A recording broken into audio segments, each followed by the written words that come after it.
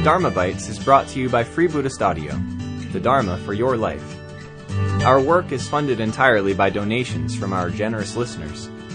If you would like to help us keep this free, make a contribution at freebuddhistaudio.com/donate. Thank you, and happy listening.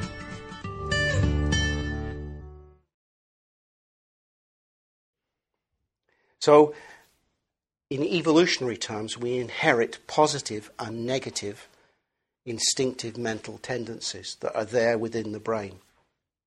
We can think of this, in Buddhist terms, that we have within us a Buddha nature or a Buddha capacity. This is our capacity for good patterns of behavior. But we also have a Mara nature or a Mara capacity. All of the negative inherited instinctive mental patterns are there as well. So remember that within us we have the capacity for good and we have the capacity for evil.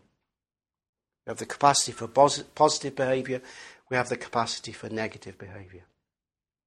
And this brings me then to the next level of conditionality, the volitional mental order, the kama or karma niyama level of conditionality. This is the level of moral or ethical choices.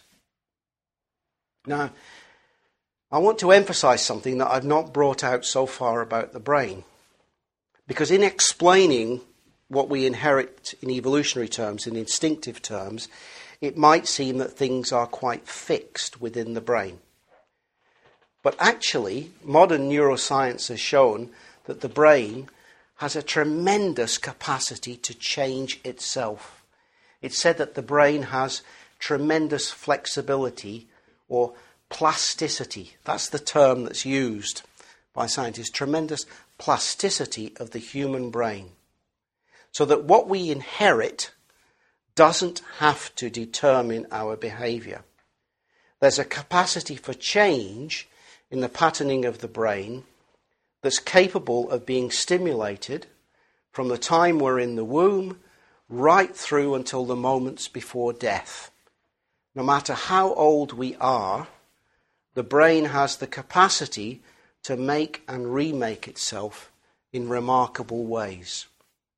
And in particular, because we have self-awareness, we can use our mind to change our brain, to change our mind. We can use our mind to change our brain, to change our mind. Let me try and explain that.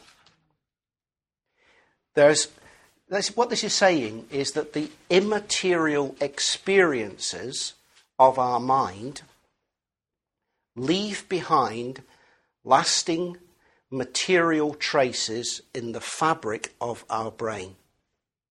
What flows through your mind sculpts and shapes and reshapes the working of your brain. So your actions of thought, of speech, and of body matter not just for the present moment, but matter also for the lasting residue such actions leave behind, woven into the fabric of the brain. So if you imagine how spring showers of rain lead to water flowing down the sides of hills, you can imagine how over time these water flows lead to a deepening of gullies and the appearance of settled streams and so on. Water tends to run then in predetermined ways. In the same way, within the brain, if you use particular circuits, particular neural circuits a lot, they become more sensitive to stimulation. They attract more blood flow, more glucose, more oxygen. And in this way, existing connections and existing patterns within the brain get stronger and new connections form. And older connections can weaken through not being used. What you can actually see sometimes is how, through this process, some parts of the brain get noticeably and measurably thicker. I can't remember which part of the brain it is, but it's said that London taxi drivers, because they have to learn so much about all the streets and the way that traffic moves through all the streets of London, there's a particular part of their brain that gets thicker than everybody else's brain. So you can visibly see and observe changes in the brain. So we can literally use our mind to sculpt and change our brain, and that therefore helps to change our mind. If you like, this is karma in action. Karma is observable in the human brain. Actions leave physical residues behind that then can condition further actions. This is karma, action, and the results of karma vipakkha. We hope you enjoyed today's Dharmabite. Please help us keep this free. Make a contribution at freebuddhistaudio.com/donate. And thank you.